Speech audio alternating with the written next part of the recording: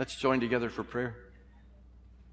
Our Heavenly Father, we indeed once again thank you for the blessing of knowing you, the blessing of knowing your word, the blessing of knowing how things work together because you're sovereign, you're in control, and you're working them together. So help us tonight.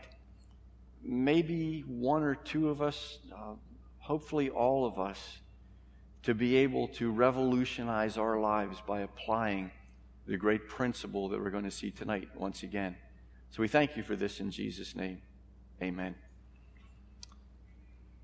I'm not in the middle of any kind of an evening series. I'm not used to that. It's been a lot of years since I've always known what's coming next because it's what's in the passage. So I picked something that I'm working on. And I have to confess I'm not doing very well at it. So this is as much for me as it is for all of us, but I do believe if we practice the principle that is here tonight, our lives would be revolutionized. We would be totally different than we've ever been before.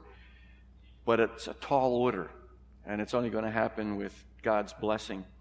So if you'll turn with me to James chapter 1, I'll read the first 4 verses of James chapter 1. James, a servant of God and of the Lord Jesus Christ, to the 12 tribes in the dispersion, greetings. And here's the tough part, verse 2. Count it all joy, my brothers, when you meet trials of various kinds. For you know that the testing of your faith produces steadfastness, and let steadfastness have its full effect, that you may be perfect and complete, lacking in nothing. So let's take a look at that second verse. It's in context, and we'll see the rest of them now. It says, count it all joy, my brothers, and obviously that's brothers and sisters, when you meet trials of various kinds.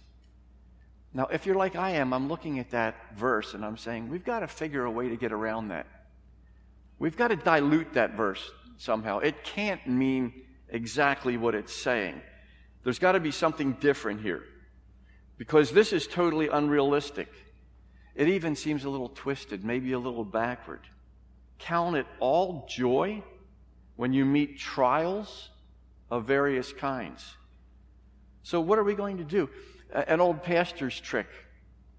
We can check out enough different translations until we find one that dilutes it a little bit, somehow, some way. But you don't want me to be doing that. I don't think any of us want to be doing that. That's not being a serious student of God's Word. Well, maybe we can go back to the original languages and we can find some different words than pure joy or all joy. Maybe bad luck or something. Consider it bad luck, my brothers, when you meet trials of various kinds. That makes more sense to the world around us and to the way that we often react to the situations of life. So what are we going to do with this verse that seems to run contrary to our experience and to a lot of things in our lives? Well, I've done a lot of checking. I've done a lot of searching. So do you want to know what this verse really means? I've got some bad news. And you know exactly what I'm going to say. It means what it says. Sample. Amplified version. Listen as I read, and you'll see some of the words that come up on the screen. Consider it wholly joyful, my brethren, whenever you're enveloped in or encounter trials of any sort or fall into various temptations. Well, that verse isn't taking us in a different direction. That's actually strengthening it. The New American Standard Version. Consider it all joy, my brethren, when you encounter various trials. King James. My brethren, count it all joy when ye fall into divers temptations. I love the King James. I was brought up in the King James, but I really like some of the wording, some of the way that the new translations treat some of these words. Divers temptations. What in the world is a diver's temptation? You disconnect the air hose of somebody that you don't like when you're under the water? There are probably a lot of things that you could do. The NET Bible. My brothers and sisters, consider it nothing but joy when you fall into all sorts of trials.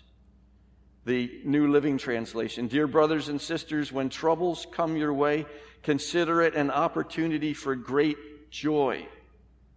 The Living Bible. When in doubt, you can maybe get a paraphrase, and maybe it'll do the work you want it to do, but this doesn't help either. It says, when all kinds of trials and temptations crowd into your lives, my brothers, don't resent them as intruders, but welcome them as friends. And the NIV.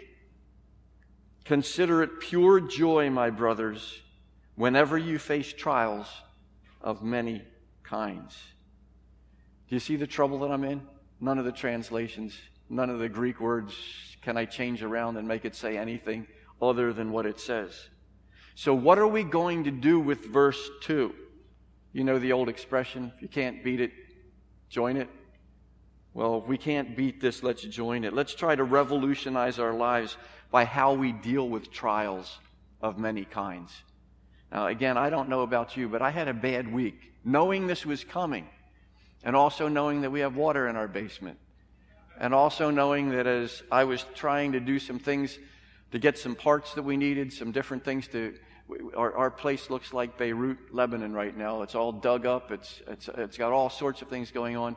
Just trying to track down the right joints and other kinds of things to go with the downspouts and all the other things that are going on. I have to confess that I reminded myself of this verse over and over and over again on that day. And I'm not sure that's the best thing to have to remind yourself over and over and over again. Maybe something's missing there, but that's the best that I could do at this particular point. Well, how do we deal with trials right now? How are you dealing with trials and troubles when they come? And how am I doing it? Do we grit our teeth and wait for them to pass? Do we grumble and complain? Do we wallow in self-pity? Do we question, why me? Or say this isn't fair? Do we allow the trials to engulf us with sadness, despair, depression? Do we take it out on the dog? You take it out on, well, another pet, but I won't mention. Do we take it out on our spouse? Do we take it out on others around us? Maybe the elders, maybe the pastors. You can always blame the president. That's pretty popular. A lot of things that we could be doing to deal with our trials right now. What we're going to study in just a brief few moments tonight is how it's possible to deal with trials and troubles, the problems and the pains, without the self-pity, without the complaining spirit, the draining and suffocating discouragement that usually follows not far behind. We have choices.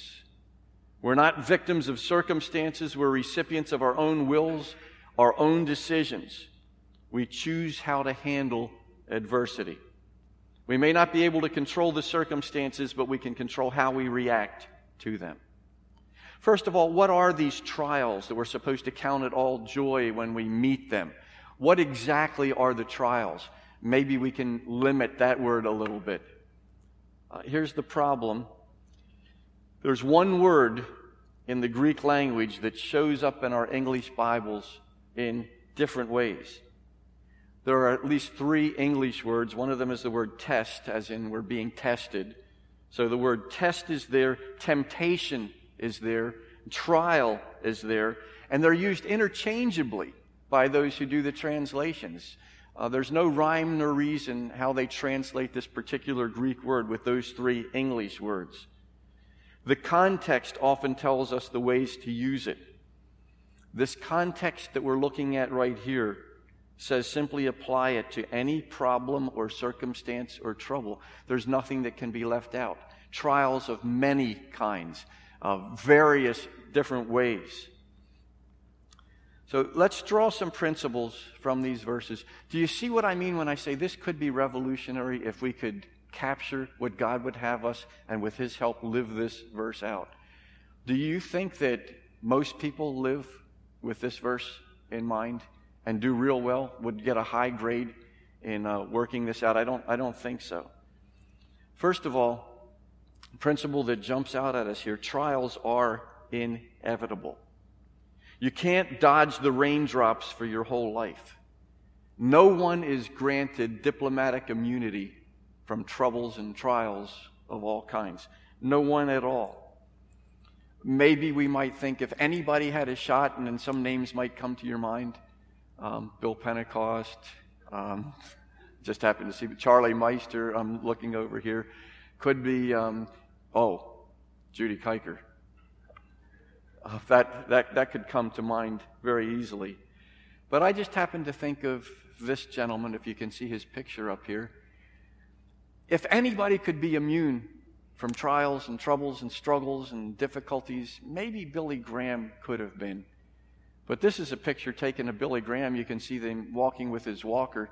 This was at his wife's funeral. This is probably at least 2 decades into his struggle with Parkinson's disease. Billy Graham had as much trouble as most people do. He wasn't granted any immunity from that. So trials are inevitable. They are there for all of us. And you notice in verse 2, it says, when you meet trials. It doesn't say if. It would be nice if it said if, because then we might think I can escape them. But it says when they come. They are going to come. It's no sign of God's displeasure when his people are called on to pass through great trials. Sometimes people are going through difficult circumstances and they say, what did I do wrong? I'm not aware of anything. Why is God treating me this way? Why am I being punished? Well, notice also that James identifies himself with his readers when he calls them brothers. He too faced difficulties of many kinds. There is no one who is immune.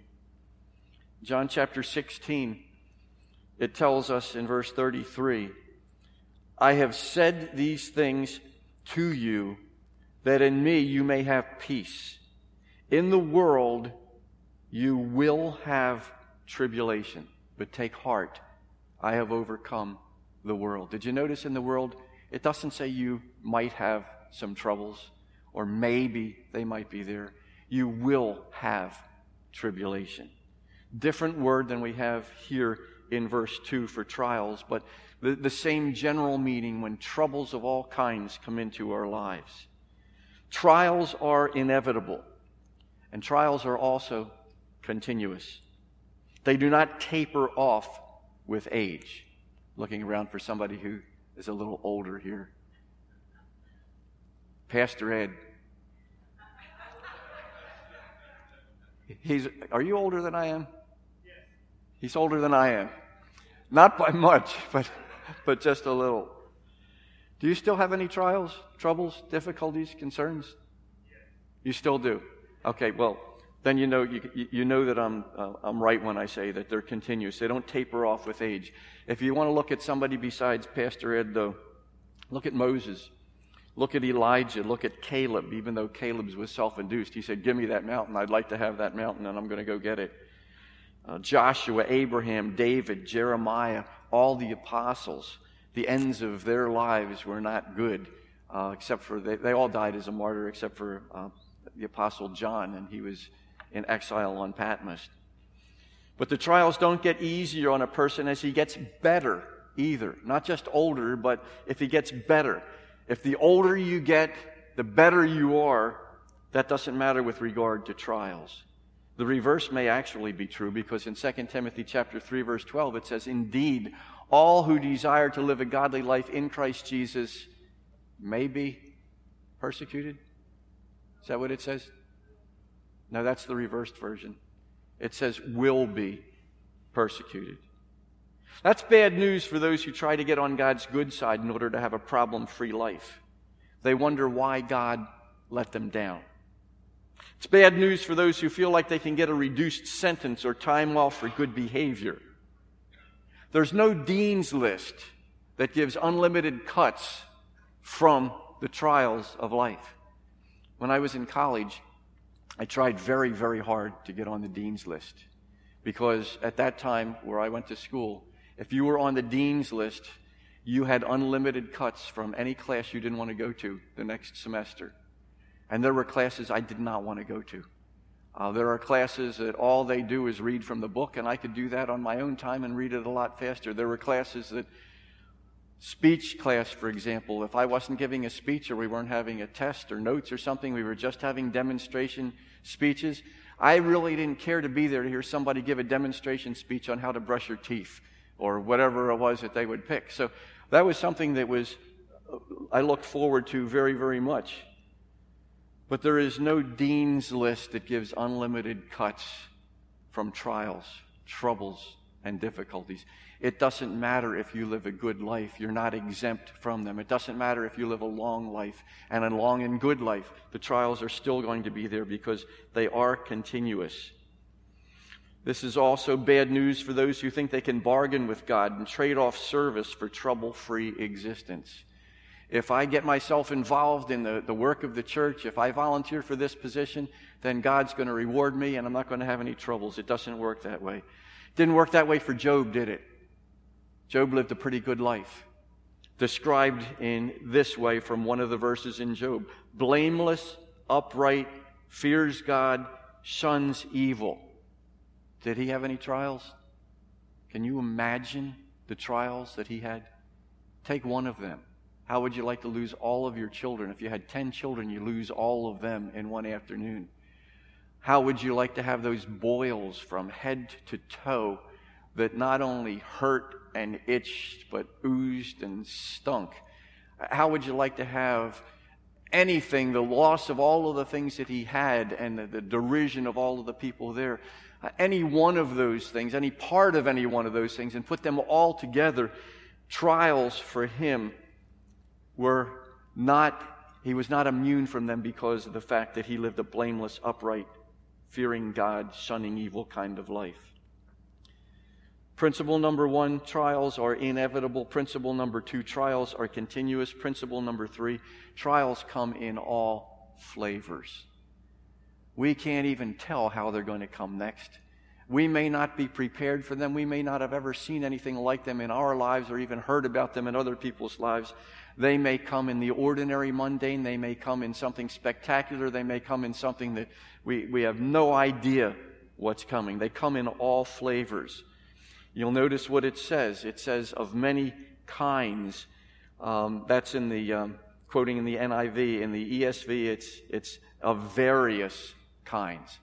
They're coming in all sorts of ways. The expression refers to actually a variety of colors and hues and tints and tones and shades.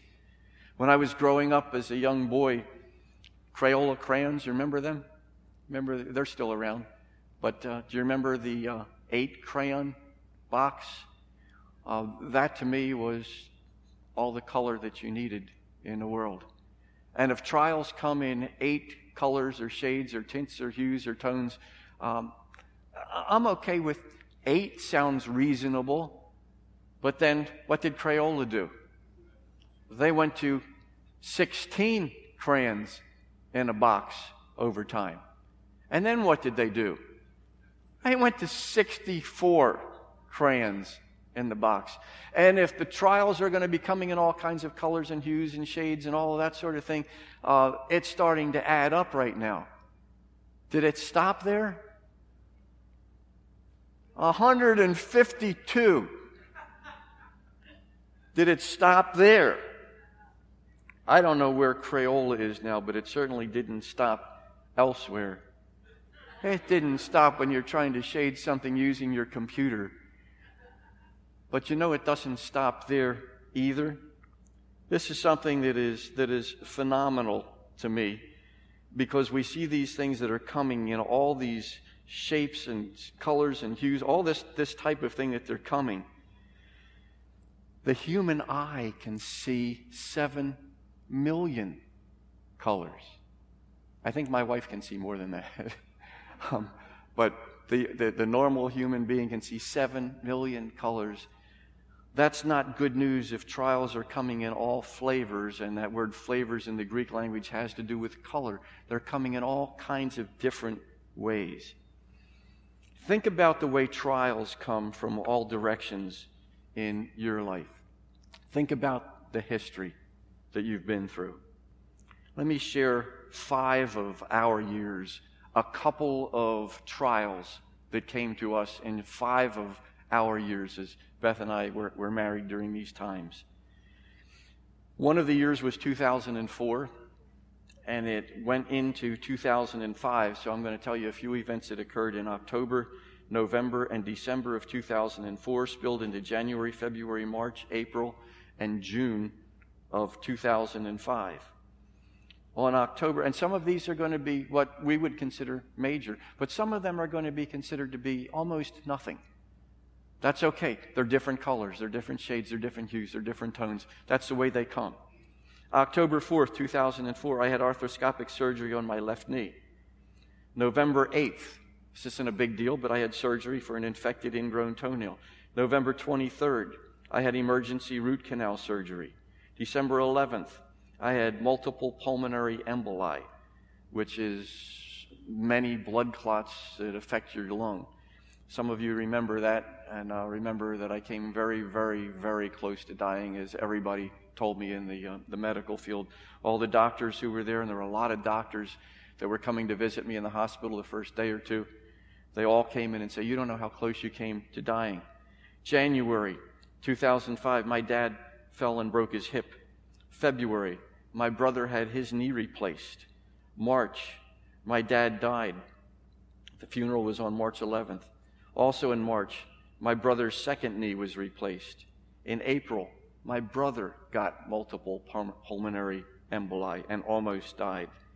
In April, when I had had my surgery, when I had fallen because of the blood clots, I broke my thumb and it didn't heal right. I had surgery here in April for my thumb. It still doesn't bend. That's just one of those things. In June, our son Dan cut his fingers on a table saw very badly. In fact, one of the fingers was almost severed. It was wired together. If you're a parent, that's not a little thing. Anything that happens to your child, short of a sneeze, is major.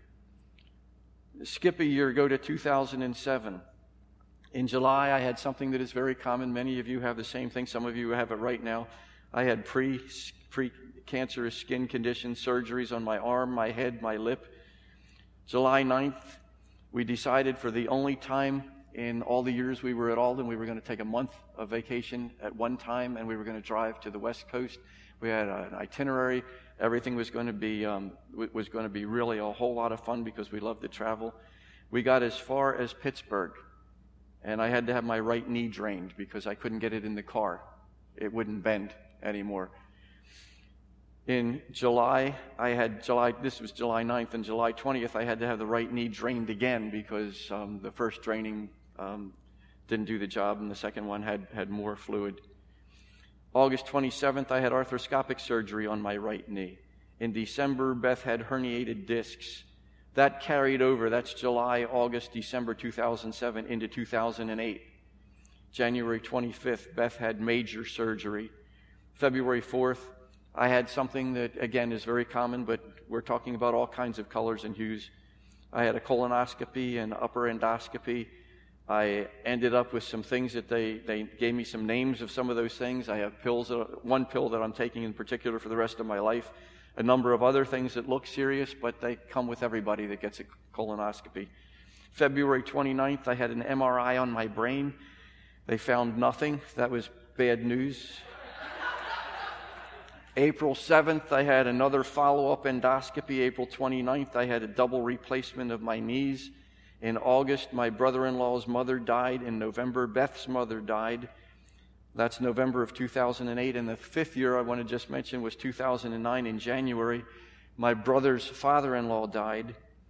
Early Monday morning, March 2nd, my brother died of cancer.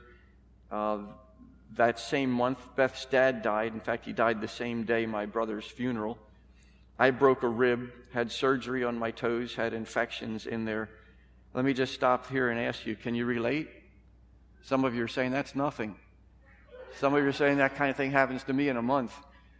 And some of you are saying, well, I haven't been hit with something like that quite yet. But the point is this: trials come in all flavors. And they're unexpected. They don't announce themselves. So the question I want to ask is, in what flavors have trials come in your life? When you finally got over a financial hump, or when you were put in a financial hole, something went wrong with the car then, or you broke a tooth, Or the water pipes coming to your house broke open and you never got the insurance they wrote to you about every few weeks that you should be getting in case that happened. This kind of trial, you ever face this when someone you had to work with a lot was annoying, frustrating, and obnoxious, then he or she was appointed your supervisor? When that permanent you got, ladies, wasn't even a good temporary. The Rogaine didn't work. The chemo didn't work. The doctor calls, I have the results of your scans. Are you sitting down?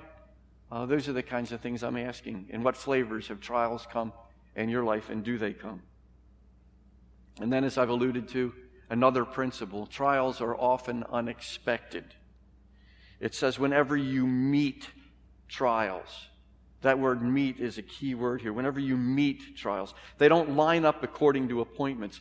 That word meet is used only one other place in the New Testament.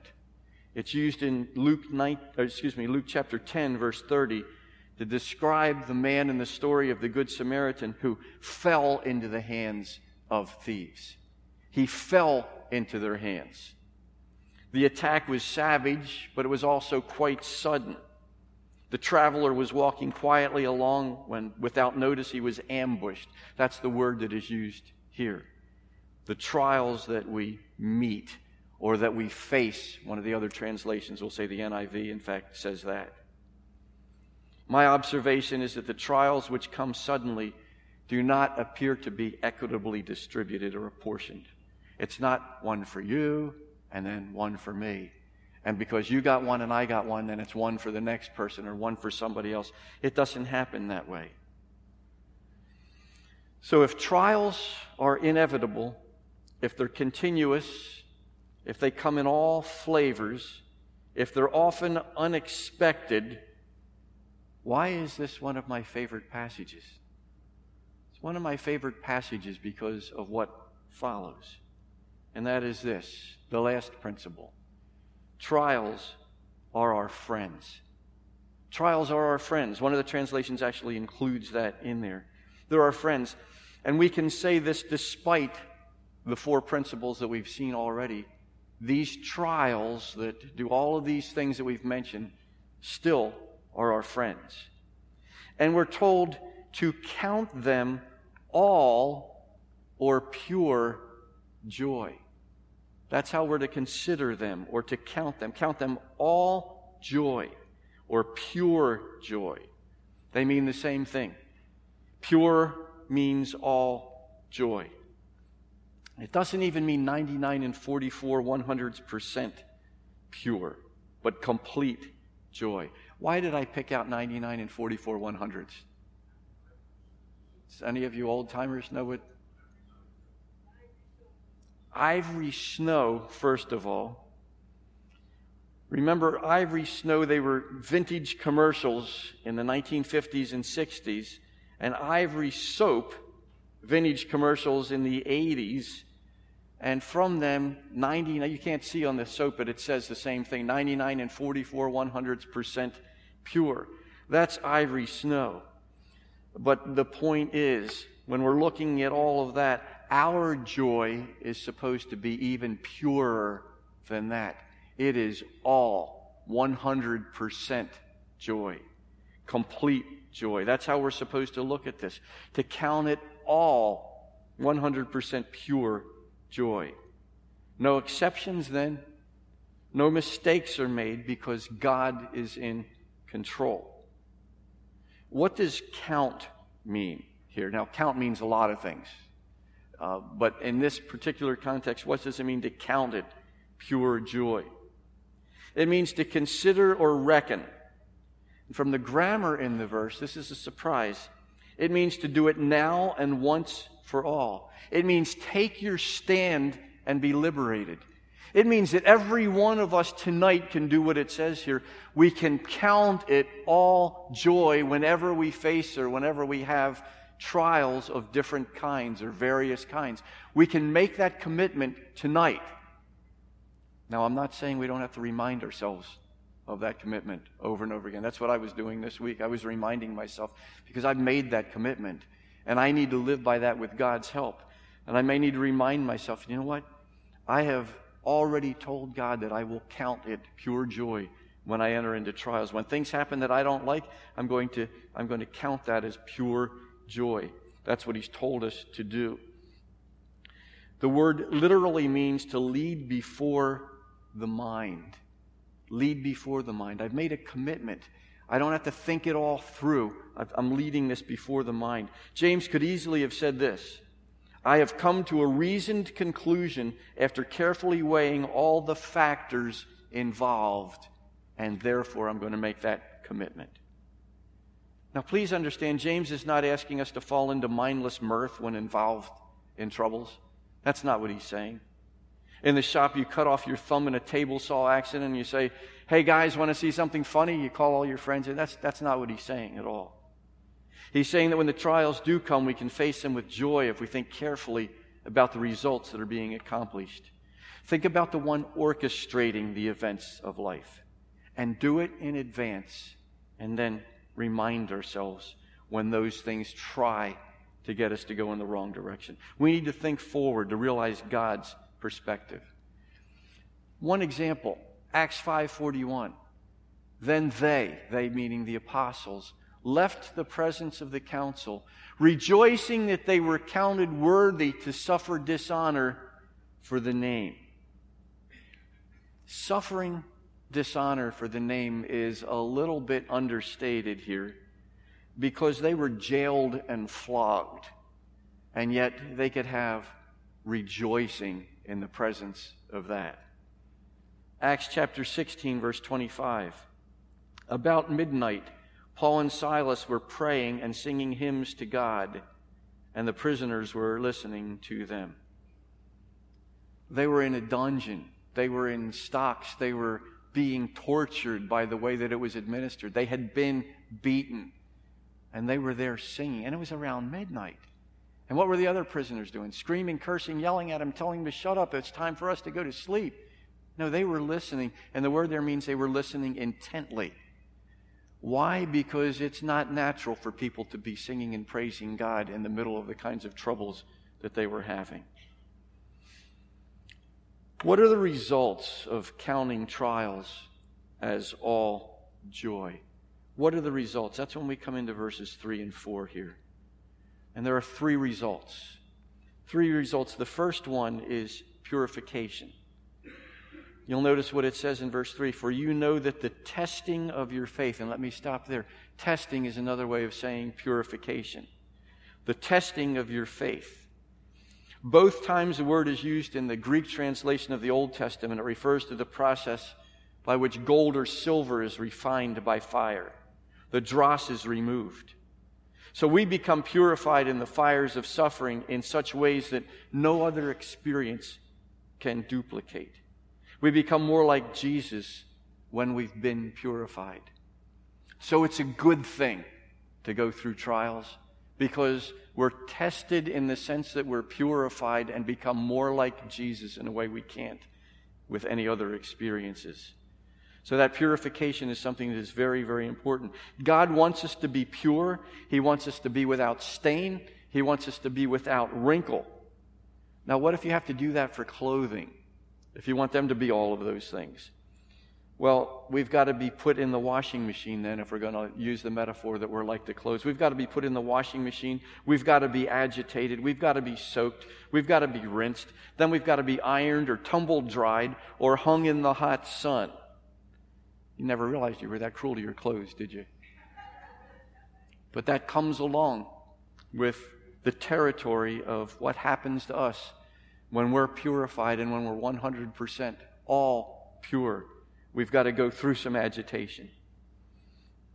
Peter spoke of the same thing. And if you look at this in 1 Peter chapter 1, verses 6 and 7, he says, in this you greatly rejoice, though now for a little while you may have had to suffer grief in all kinds of trials.